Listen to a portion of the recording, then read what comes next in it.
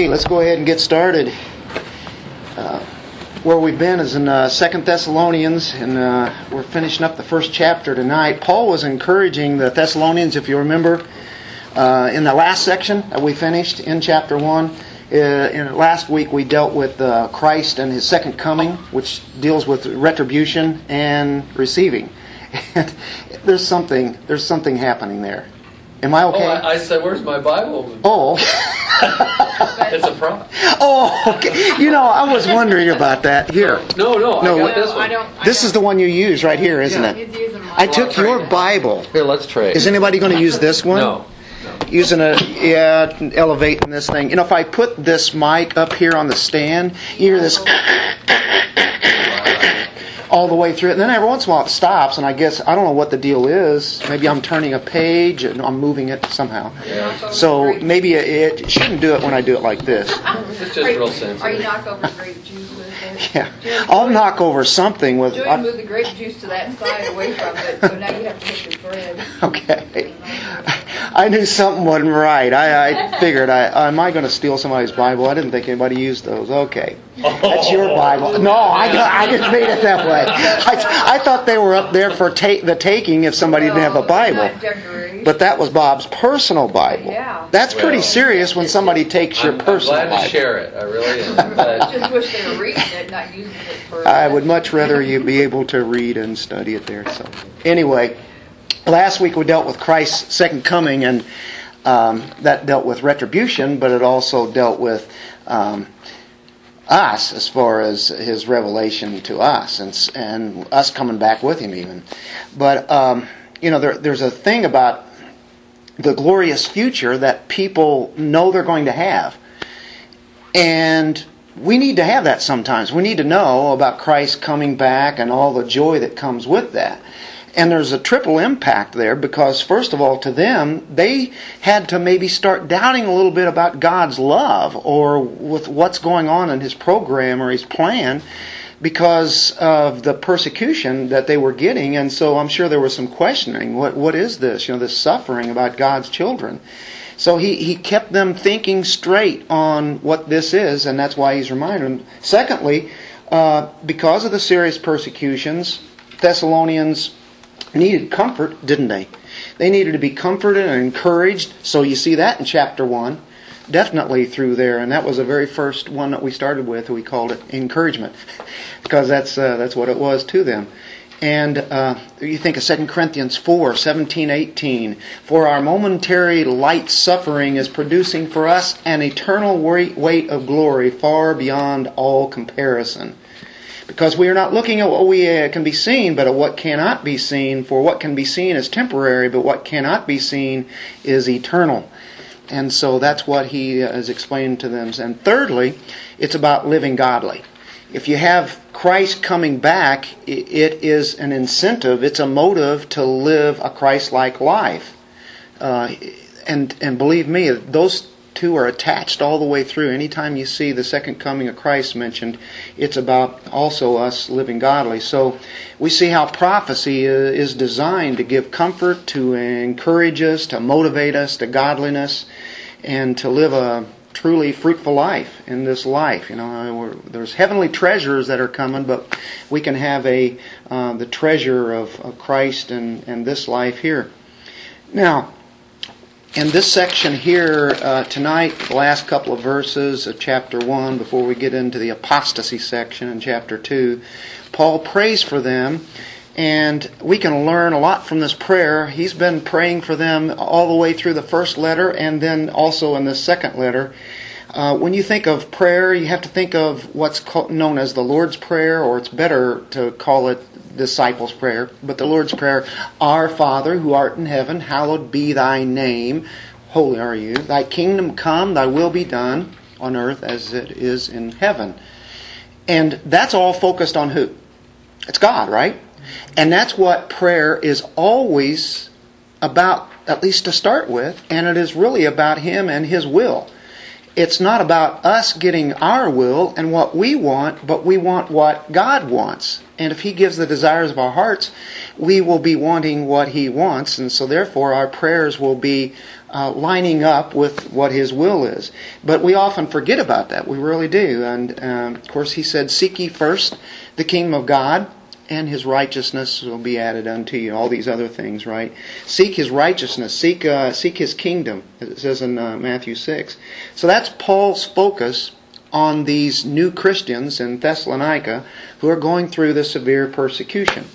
And so he's trying to show them that prayer is a priority as they live this life. And it is for us too. So we call this right kind of praying. And before we get into it, I'm going to show a little bit of clip here.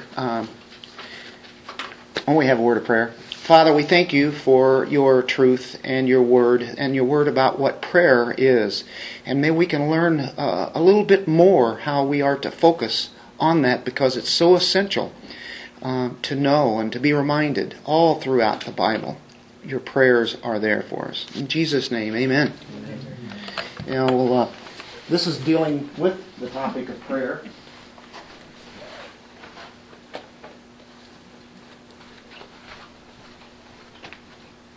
Back to wretched and... what? Pastor Gabe Hughes, within 90 seconds, teaches a whole lot. What is he going to teach us now? Adrian? Yes. Have you heard about that study that claims prayer doesn't work? According to a story in the New York Times, prayer by strangers had no effect on the recovery of people undergoing heart surgery, a study had found. The study was conducted for nearly a decade, involving more than 1,800 patients. Whether or not the patients were prayed for, or even if they knew they were being prayed for, it did not speed up their recovery.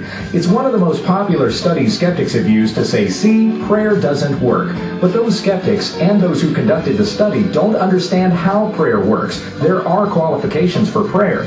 Psalm 66:18, if I cherished iniquity in my heart, the Lord would not have listened to my prayer. James 4:3, you ask and do not receive because you ask wrongly to spend it on your passions. John 14:6 says Jesus is the only way to the Father, and 1 Timothy 2:5 says He's the only mediator between God and man. So prayers to Mary or a false version of God aren't received. We are to pray in Jesus' name. Does prayer work? Of course it does, because the Bible says so. We don't listen to studies. We don't listen to surveys. How do you do that anyway? What machine do they hook up to people to determine whether prayer works? Instead it was like, okay, so did you feel any different after that prayer? You sure? Okay, you didn't. It doesn't work. Gotcha, Christians! Don't be intimidated by studies and sociologists and supposed scientific studies about prayer, or frankly anything else. In the world of religion, in the realm of morality, they cannot hook up machines. These are simply stories that are fabricated and embellished so that you and I can get discouraged and not participate in prayer. But even then, the Bible does not promise God will grant a person's wishes. The Apostle Paul prayed 3 times for the Lord to take away what was tormenting him, but God replied, my grace is sufficient for you, for my power is made perfect in your weakness. Paul said he would boast all the more gladly of his weaknesses, content with hardships, insults, and persecutions, so the power of Christ would rest upon him. Prayer works for God's glory before it's for our benefit. With thanksgiving to the Lord, let your requests be made known to God, and the peace of Christ will come to you when we understand the text. Now, if you're good and conservative, which I realize was a bit redundant, you're probably thinking, okay, so prayer works because the Bible says so, but the Bible also teaches that God is sovereign and everything is preordained. So what's the point? You are correct when you say that everything is preordained, and that includes your prayer. This is kind of choppy waters we're going to try to swim in right now. But nevertheless, let's give it a go. God, eternity past, He ordained everything that has happened, is happening, and is going to happen by His will. Now remember, He doesn't cause sin, but He does permit sin. He ordains everything. So you might conclude, all right, so if it's ordained for that person to die from that malady, what's the point in praying for that person? Good question. Your prayers are also preordained. That means, as God has written history, your prayers are included. Did God know you would or wouldn't pray? Absolutely. And that is why we do pray. That is why prayers do work. Because God has preordained our prayers and the effects of our prayers. Let's just say Bob is sick. Sorry, Bob, if you're watching, but Bob is sick. And you're thinking, well, I believe in sovereignty. Everything is foreordained. So Bob's going to die. Bob's going to die. God knew before eternity began that you would say that. He knew you wouldn't pray prayers that are efficacious, that do something. Now let's just say Bob is sick, and Bob might even be scheduled to die, and you say, but God is a great physician, and He tells me to pray, because prayers accomplish much. I'm getting on my knees, I'm falling on my face for Bob, and I'm going to beg God to spare Bob's life. God knew that and determined whether or not He would respond affirmatively or negatively to your request. Do your prayers matter? Absolutely they do. Just because you're conservative, and you should be, do not let it cause you to think that God doesn't answer prayers, because He is sovereign over everything. Prayers work. Surprise next on Wretched.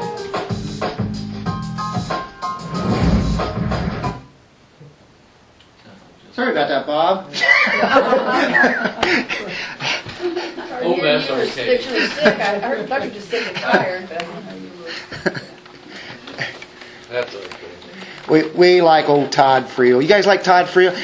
Penny, you got to appreciate his humor. He's coming from where you come from. He's a wretch. Get used to him. Yeah, you got to get used to it. So who is this guy, right? Anyway, he actually believes everything we believe. Did you know that? He pretty well. Almost everything, probably. I don't know. I've never heard anything that I didn't. Anyway, okay. If God is sovereign, does prayers work? Every one of you guys would say absolutely yes. Let's look at Paul's little program here before we get into the text, as he prayed for the Thessalonians. All the way back to the first letter, chapter 1, verse 2. We give thanks to God always for all of you, making mention of you in our prayers. Chapter 2, verse 13. For this reason, we also constantly thank God. I like this. That when you received the word of God, which you heard from us, you accepted it, not as the word of men, but for what it really is, the word of God, which also performs its work in you who believe. Constantly thanking God. Chapter 3, verse 9. For what thanks can we render to God for you in return for all the joy with which we rejoice before our God on your account, as we night and day keep praying most earnestly that we may see your face and may complete what is lacking in your faith. Chapter 5, verse 17. Pray without ceasing. He did for them, praying always, right? And verse 23. Now may the God of peace Himself sanctify you entirely, and may your spirit and soul and body be preserved complete, without blame, at the coming of our Lord Jesus Christ. Pretty good prayers there. Continues on in his second letter, chapter 1, verse 3. We ought always to give thanks to God for you, brethren, as is only fitting, because your faith is greatly enlarged, and the love of each one of you toward one another grows even greater. Verse 11 and 12. That's where we're at tonight. To this end also we pray for you always, Always, always. That our God will count you worthy of your calling and fulfill every desire for goodness and the work of faith with power, so that the name of our Lord Jesus will be glorified in you and you in Him, according to the grace of our God and the Lord Jesus Christ. Chapter 2, verse 13. Oh, gotta like this one. But we should always give thanks to God for you, brethren, beloved by the Lord, because God has chosen you from the beginning for salvation through sanctification by the Spirit and faith in the truth. Boy, that's a good one, isn't it? Matter of fact, drop down to 16, same prayer. Now may our Lord Jesus Christ Himself and God our Father, who has loved us and given us eternal comfort and good hope by grace, comfort and strengthen your hearts in every good work and word. Chapter 3, 1 and 2. Finally, brethren, pray for us, that the word of the Lord will spread rapidly and be glorified, just as it did also with you, and that we will be rescued from perverse and evil men, for not all have faith. Yeah. Verse 5. May the Lord direct your hearts into the love of God and to the steadfastness of Christ. Verse 16. Now may the Lord of peace Himself continually grant you peace in every circumstance. The Lord be with you all. Boy, that's heartfelt prayer, isn't it? Isn't that something? How much he prayed for them, and he really had their best interest in mind, didn't he?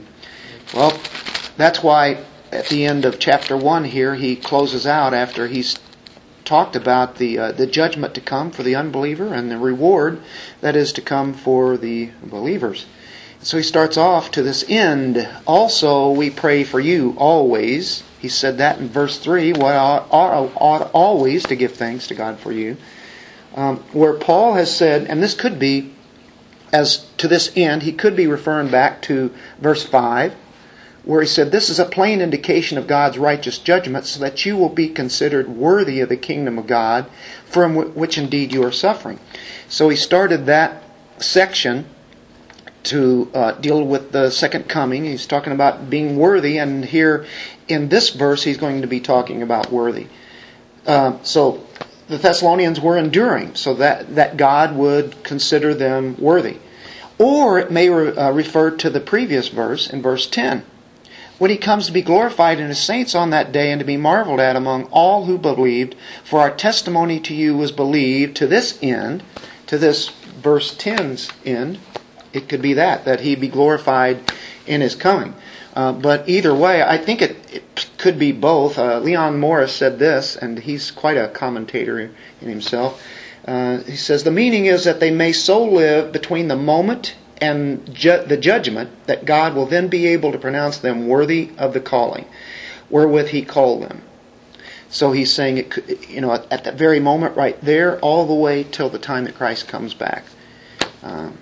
Or is Paul praying that at the judgment, Jesus may say of them, well done, good and faithful stewards. Right? So, to this end, we pray for you always, that our God will count you worthy of your calling. Let's look at calling for a moment. The theologians use it in this sense, and almost always, this kind of calling is the efficacious one. Many are called, but few are chosen. And that calling, it's not efficacious necessarily. It's the calling to salvation, but there's a calling that is real, it's efficacious, it means it is salvation. It is something like Romans 8:30 mentions. That golden chain? You guys familiar with the golden chain? Everybody knows the verse 28. And then you get to know that God causes all things to work together for good to those who love God, to those who are called according to His purpose. For those whom He foreknew, He also predestined to become conformed to the image of His Son, so that He would be the firstborn among many brethren. And these whom He predestined, He also called. There's our effication right there. Efficacious calling. This is for salvation. And these whom He called, Those kind of called are going to be the justified, and the justified are going to be the glorified. So if you read it backwards, you can say the glorified ones are the ones who've been justified.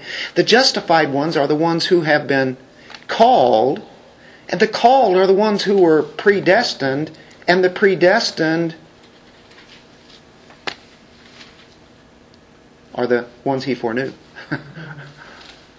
That's the whole chain. But you look at that. So if you are His and you've been called, you will be glorified.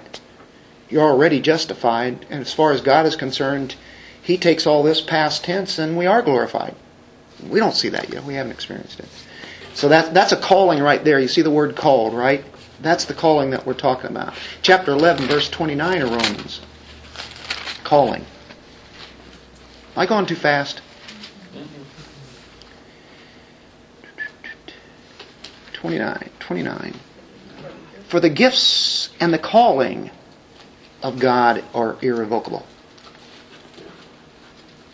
The calling of God, that means you can't go back on it. If you've been called, you're in there forever. Great security verse, isn't it? Romans does that, doesn't it?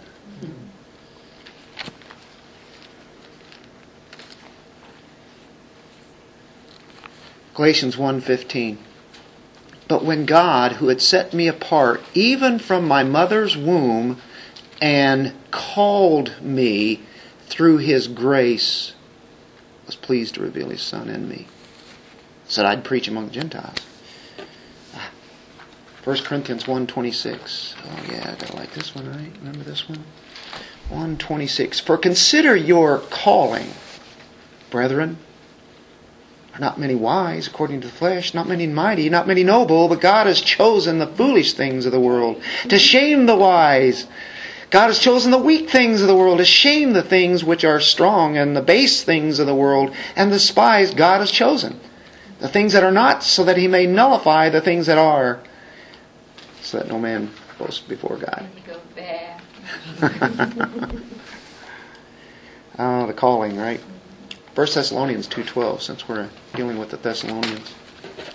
Again, I think we even read this a while ago. 2:12. We read verse 13. So that you would walk in a manner worthy of the God who calls you into His own kingdom and glory. That's efficacious, right? That's the kind of calling. So we go back to our 2 Thessalonians. And we put that together to this end. Also, we pray for you always that our God will count you worthy of your calling. What's worthy? Being counted of. Worthy, it's a result of God's effectual call to salvation. It's not the cause of it. Because we're worthy, then He brings us into the kingdom. That's not it.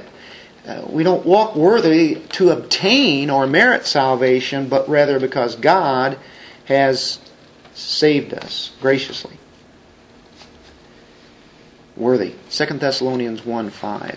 He uses that word, worthy. This is plain indication of God's righteous judgment, so that you will be considered worthy of the kingdom of God, for which indeed you are suffering. If you're suffering, when you pass the test, you will be considered what? Worthy, right? And then even more worthy as we go through this life. They're already worthy. If you're a Christian, you're worthy because of what Christ did. But you want to be even more worthy. Just like we are called to love more, keep loving more, Be more worthy. Philippians 1:27. Only conduct yourselves in a manner worthy of the gospel of Christ. So whether I come and see you or remain absent, I will hear of you that you are standing firm in one spirit with one mind, striving together for the faith of the gospel. So conduct yourselves, your walk worthy, walk in a manner worthy of what Christians are. Ephesians 4, after he has given us 3 chapters of great doctrine of what God has done, in chapter 4 he says, now, here, you are empowered to do this.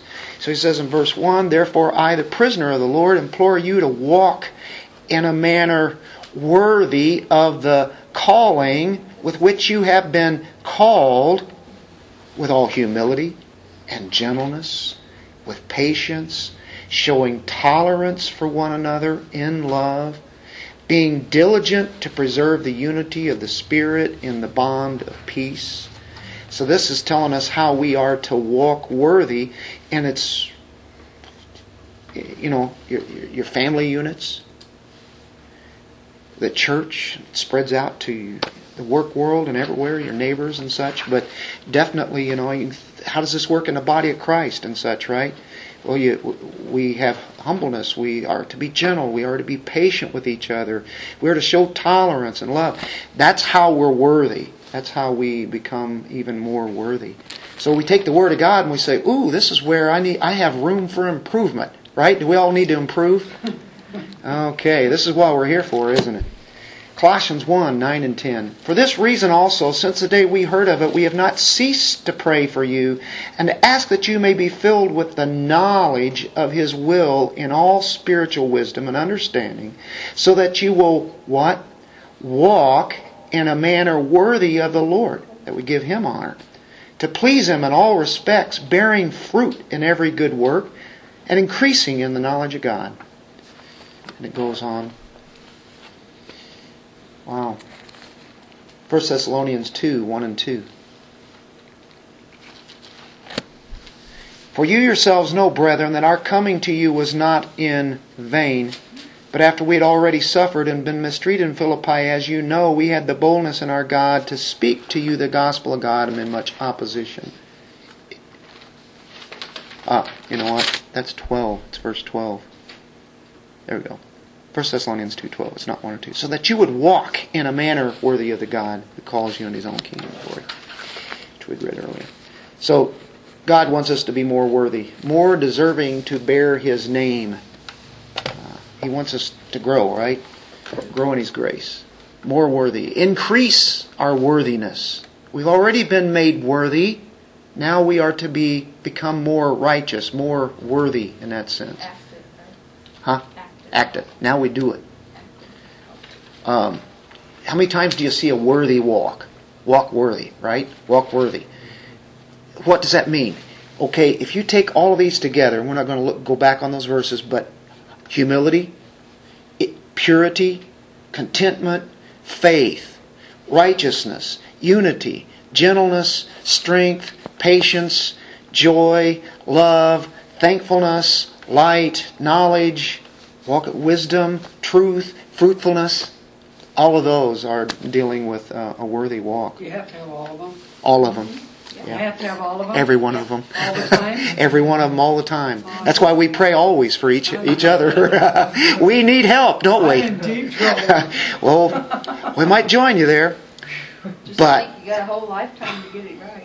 Yeah. this is what we're learning, and this is why we read the Bible on our own. This is why we listen to sermons on the radio or wherever, on CDs, and this is why we come into Bible studies and worships. So we can remind each other of How we are to live this. And I was feeling kind of good because I can do one or two of them sometimes. every once in a while. Every once in a while I get one right. Better watch out, we'll sick Todd Friel on It's you. about that time that Pride shows up. I'd have to watch a whole day of Todd Friel. He'd have you talking funny at the end. Okay. To this end, also, we pray for you always that our God will count you worthy of your calling. So we looked at some of the worthies and the callings, and we see what that means, right? So, and fulfill every desire for goodness. He's talking about our desires. Their desires. He wanted them for their desires to be fulfilled. You mean, God's not a cosmic killjoy? He doesn't want us to have fun, does He? He doesn't want us to enjoy or have desires, and then He says, "Yes, I want you to have that." You go, well, that doesn't match, does it? Well, the word "fulfill," He wants us fulfilled. What kind of life is this? This eternal life? It's an abundant life, isn't it? Abundant life. He guarantees. The Christmas story and Elizabeth and Mary and their getting together.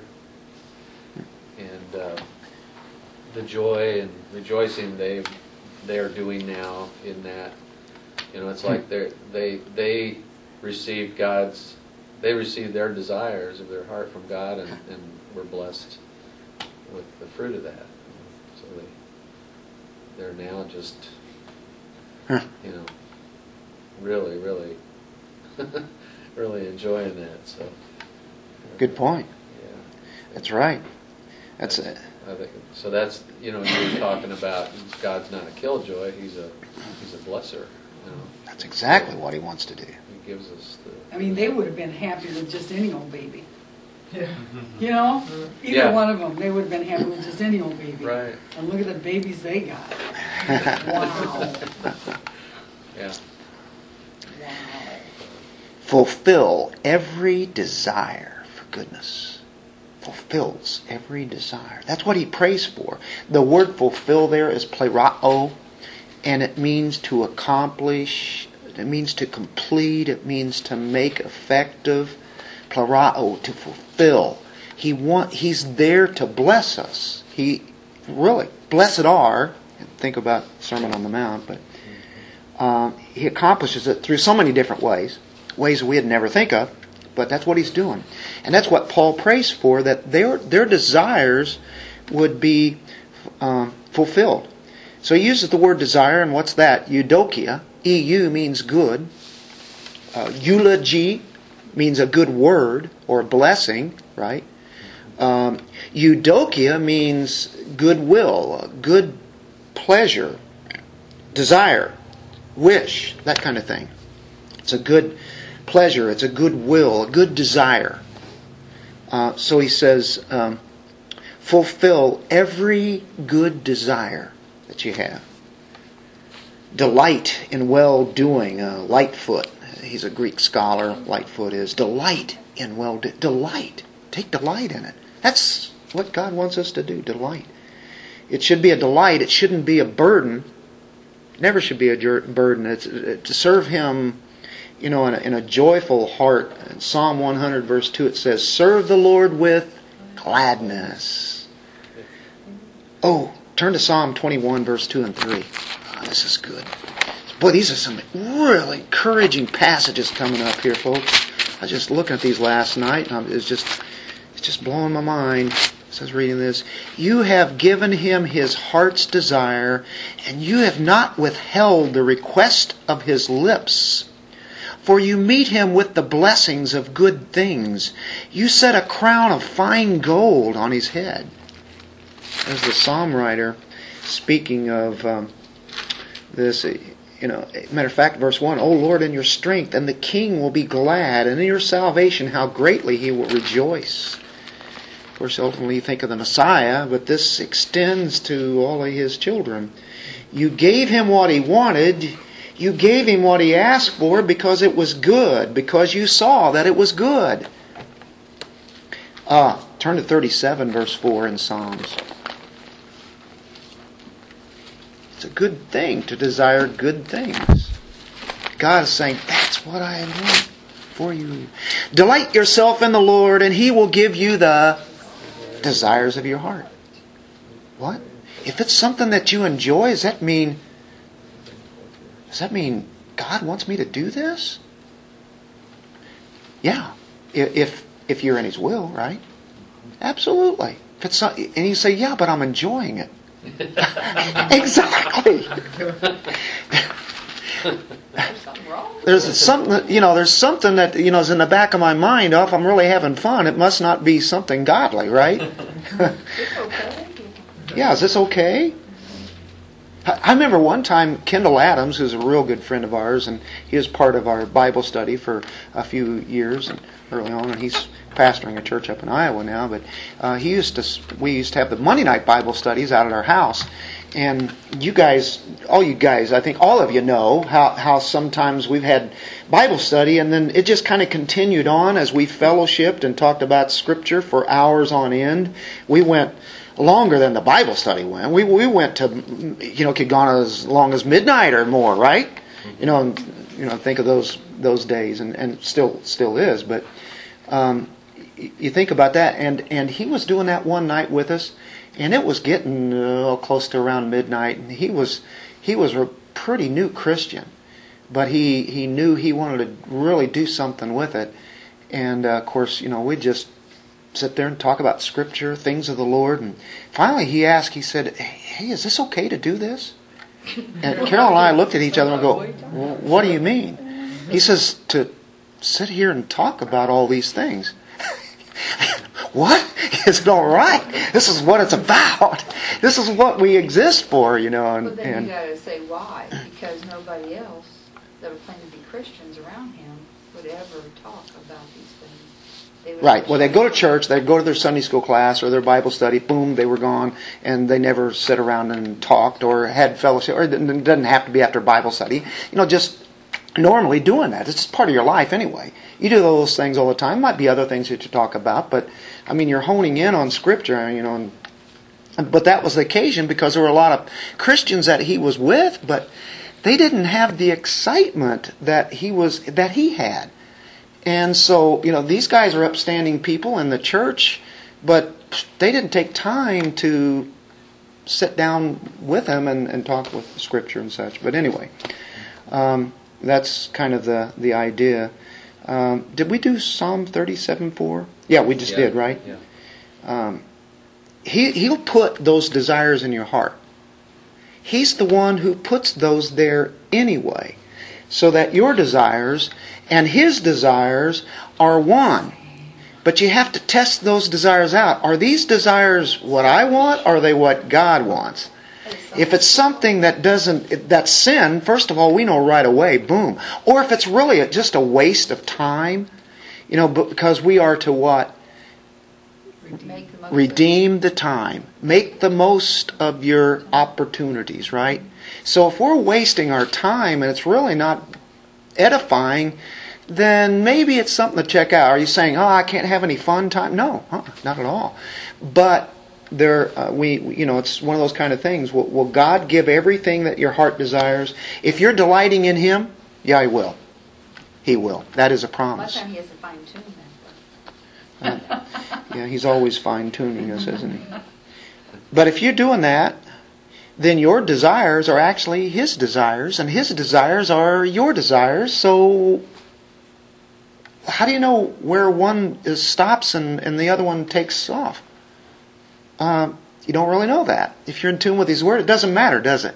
So, if you've been in His Word and in His will, then these should be the right kind of delighting in those right desires. He'll give you what you pray for.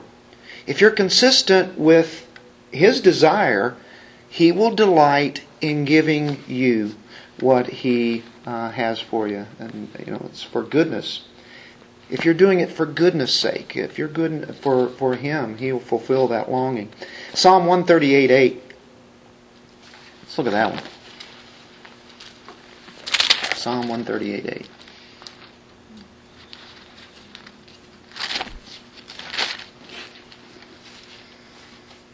The Lord will accomplish what concerns me. Your loving kindness, O Lord, is everlasting. Do not forsake the works of your hands. He will accomplish what concerns me. So the concerns that He puts in my heart, the desires He puts in, He will accomplish it. And He's doing that work. God's going to do what's on my agenda? Well, the answer is because it's already been made evident in that psalm there that His agenda was God's agenda. Wow, it's His. This is getting in tune with the Lord, right? Psalm 145, verse 16. Why I didn't keep my finger back there in Psalms, I don't know. To give us a chance to find it. You got it? You open your hand and satisfy the desire of every living thing. This is how good God is. Verse 15 says, the eyes of all look to you, and you give them their food in due time. You open your hand and satisfy the desire of every living thing. Is anybody hungry here today? You might not have had supper yet. Is anybody going hungry? Have you ever really gone hungry? Maybe if you did, it's probably been a long time ago. He's always giving us what we need. Nobody here is suffering because they don't have enough clothes on or coats or what have you. We all have a place to live. And I mean, those are just general basic things. How He continues to just do this. And we walked in here and our eyes are working and we're hearing. Maybe not as good as we once knew. Isn't it amazing though? We take all that for granted, but those are just the things that we take for granted. Look at all the other stuff that He's doing. Boy, and the desires of our heart. I guess so. I guess that prayers really do work. That was the name of that. If God is sovereign, do prayers work? He does so much more. Oh, we can't even think. We can't even imagine what He's going to do when we pray. We can't even hit the tip of the iceberg. And that's why the Holy Spirit has to help us pray. And we pray and we forget about the prayer and He answers it anyway. He answers it anyway. And we forget about that. Boy, He is good, isn't He, folks? Amen. God wants to give you the desires of your heart. And this is not positive thinking, kind of charismatic Christianity. We're talking about His desires, though. His will. And if you know His mind, His thinking, and if you know His will through the Word of God, He will do that. He will always do that. He says goodness here. The word is agape. It's dealing with uprightness, goodness. He'll fulfill every longing for what is good. There's only one good. That's God. But if you have Christ in you, you now have goodness in you, right? Love, joy, peace, patience, kindness, goodness, faithfulness, gentleness, self-control. Now our agenda is God. He's simply saying, God, I want you to give them everything that they desire as long as it is good. Romans 15:14.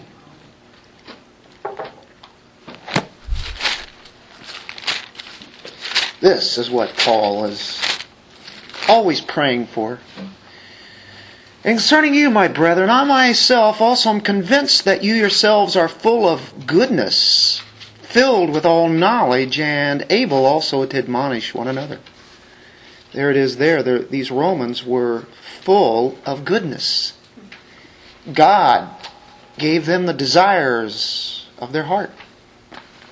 They were being filled with goodness. Galatians 5:22 is that fruit of the Spirit. Love, joy, peace, patience, kindness, goodness. Did you know that every one of us have goodness now? Because of Christ. Because of the Holy Spirit. We are good. Not in ourselves, but in Christ we are. So we go back to our Thessalonians and fulfill every desire for goodness. That is proper biblical teaching on positive theology, isn't it? That is good stuff. That is not made up. It's not, hey, if I want an airplane, all I have to do is pray that God would give me an airplane. I can have a mansion. It doesn't matter. If I pray for that, I should have it. If I believe hard enough. Never says that in Scripture.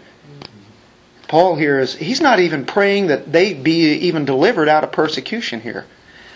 I don't see it. I wish I could see that. He doesn't even say it here. Because he knows that this will make them worthy of the kingdom. So he doesn't not that he would want persecution for them. He doesn't change our conditions that we're in, but He changes our mindset of who He is. Yeah, He can take that condition and make us change our mindset. That condition can be really good for us, even though at a time it seems really horrible. But He's teaching us. Corrie ten Boom's story about her sister Betsy. Yep. When they were taken to Auschwitz and they took him back to that horrible dorm, and Betsy got down on her knees and thanked God. And Corrie ten Boom said, I thought she was nuts. But that house had lice. Yeah. And because of that, the guards wouldn't come in and rape and beat the women. And they were able to have Bible studies. Wow. That's wow. Who would have thought? You must remember the Corrie ten Boom story. Yeah. Yeah, if you haven't read anything of Corrie ten Boom, excellent read there. Yep. Yeah, you go, well, that's God in action. Okay, the work of faith with power, at the end of 11. The work of faith. That reminds us of Ephesians 2. Ephesians 2 we love so well. And, of course, you get into verse 8. We know that it's talking about grace. For by grace you've been saved through faith, and that not of yourselves. It is a gift of God. We all love that one, don't we? Not as a result of works, that no one may boast. But here's verse 10. For we are His workmanship, created in Christ Jesus for good works, which God prepared beforehand so that we would walk in them. Boy, that speaks volumes. Good works. In Christ Jesus, there's the power. We have all the power we need to do His kind of works. And so Paul's praying that in 2 Thessalonians. The work of faith. It's His work in us as we work it out. Philippians chapter 2, verse 12 and 13. He works in us. We work out our salvation. With fear and trembling, exactly. Taking that seriously. Taking Him as a holy God. Fear, that kind of fear, is a good fear. His holiness. It reminds me of R.C. Sproul. His whole ministry was revolved around the holiness of God.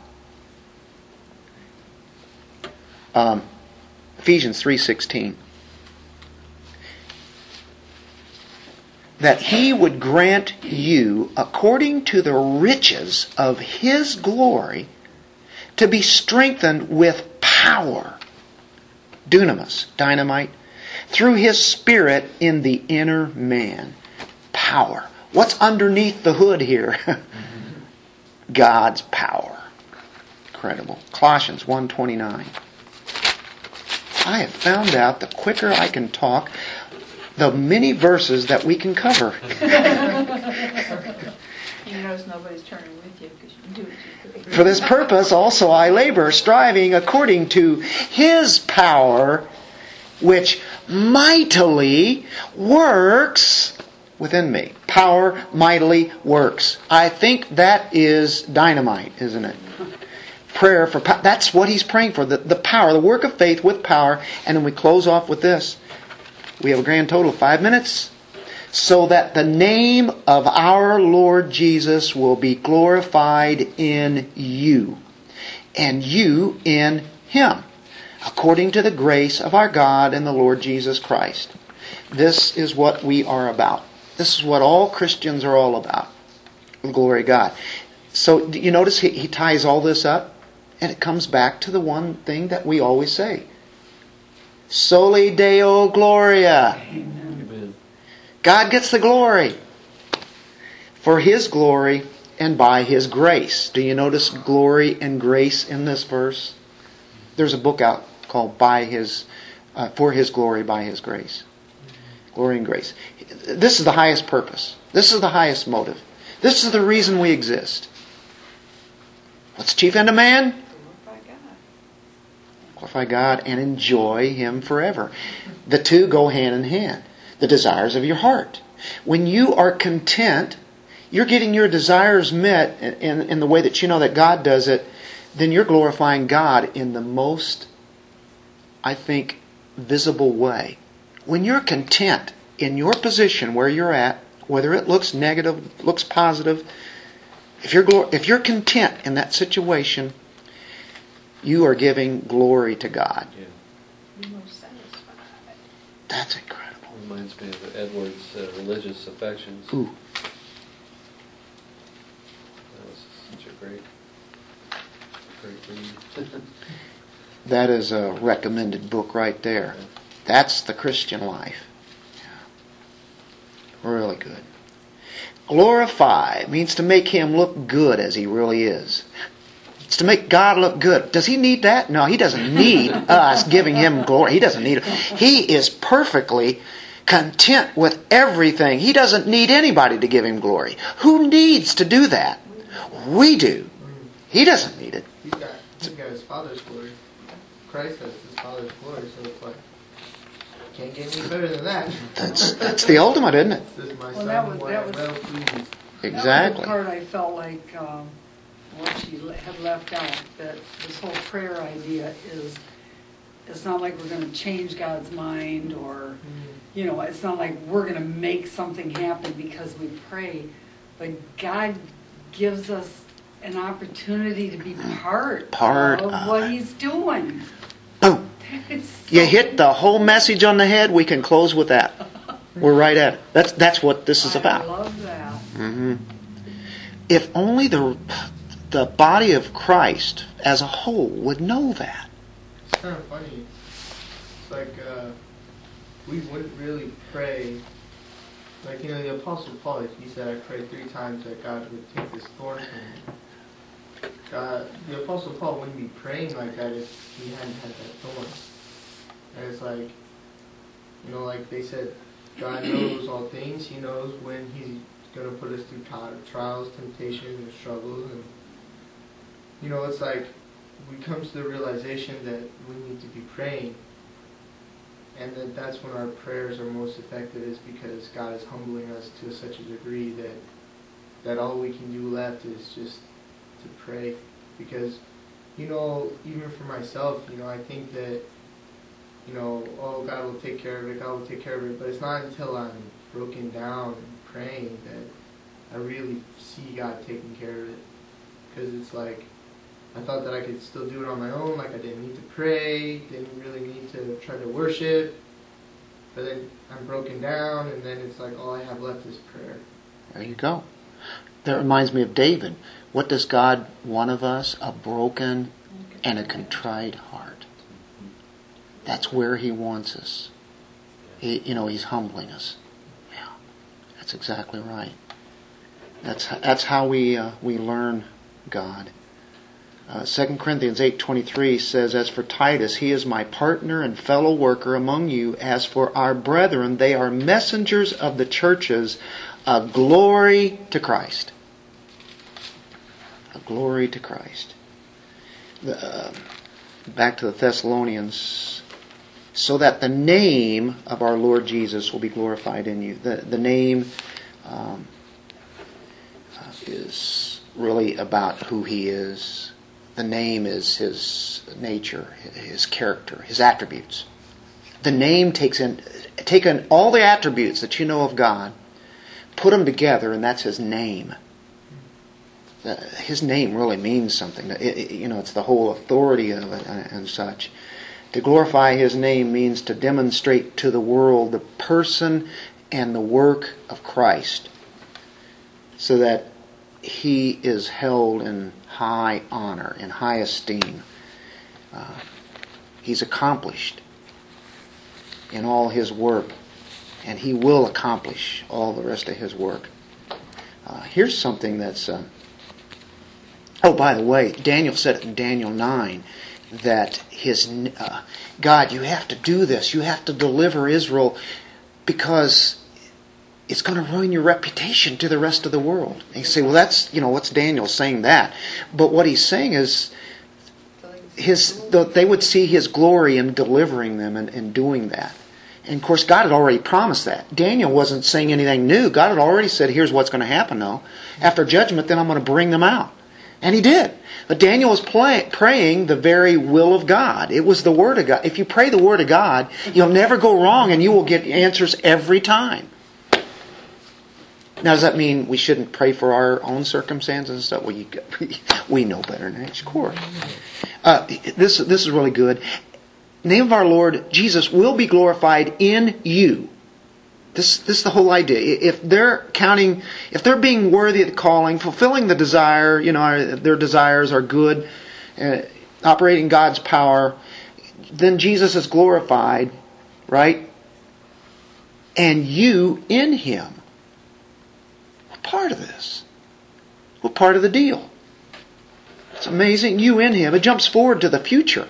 When we return with Him in glory, we're not glorified yet, but we are going to return with Him, which He's already talked about to the Thessalonians, glorified bodies. And it talks about even the close union, even today, that believers have with the Savior. Unified with Christ, even right now. And you'll notice that he says, according to the grace of our God and the Lord Jesus Christ. God and Lord Jesus Christ. One thing, that can mean deity. Jesus Christ is God. Of course, you can also think about God the Father and then God the Son here, but according to His grace. It's by His grace. So, the aim of Paul's prayer is that the Thessalonians would be such a bright and shining testimony, and they already have been to the world around them, to the reality of their salvation, which they have been. Paul wants even more, and that the Savior would be seen in their lives, His being that He is in them. So the prayer was for the glory of God when it all was said and done, wasn't it? You have all that wrapped up. If you're living for Christ and you are taking your desires and making them sure that they're His, you live for Him, it is glory to God for our good by His grace, for His glory. Hey Mick, would you mind closing us with prayer? Speaking of prayer, right? Yeah.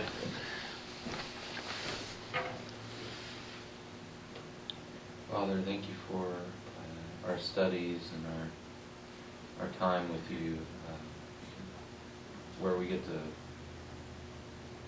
to remember you and to go back to the idea of spending our time with you, Lord. We need to remind each other of that. So may we meditate on this study tonight for the future, and may it be ever present and stick with us throughout the week. Lord, we depend upon you for all that we need and for whatever joy that we would like to have, Lord. We know that it is found in Jesus. Father, thank you for your Son, the one that we were made to worship, Lord. Thank you for our time that we have here right now in this year and in this present era to share what we know and to share who we know. May we be ever bold and ever grateful and overflowing, and may others see this, Lord, that Jesus is our hope and the hope of the nations and the hope of our country and our communities, Lord. His name saves, and this is all we have to be thankful for. Everything else is just superfluous. May all pale in comparison to the worth and to the price that is Jesus' blood here on earth, Lord. May we look forward to the future with Him as He reigns as a King. And right now, may we live as citizens within that kingdom. In the name of the Lord Jesus Christ. Amen. Amen.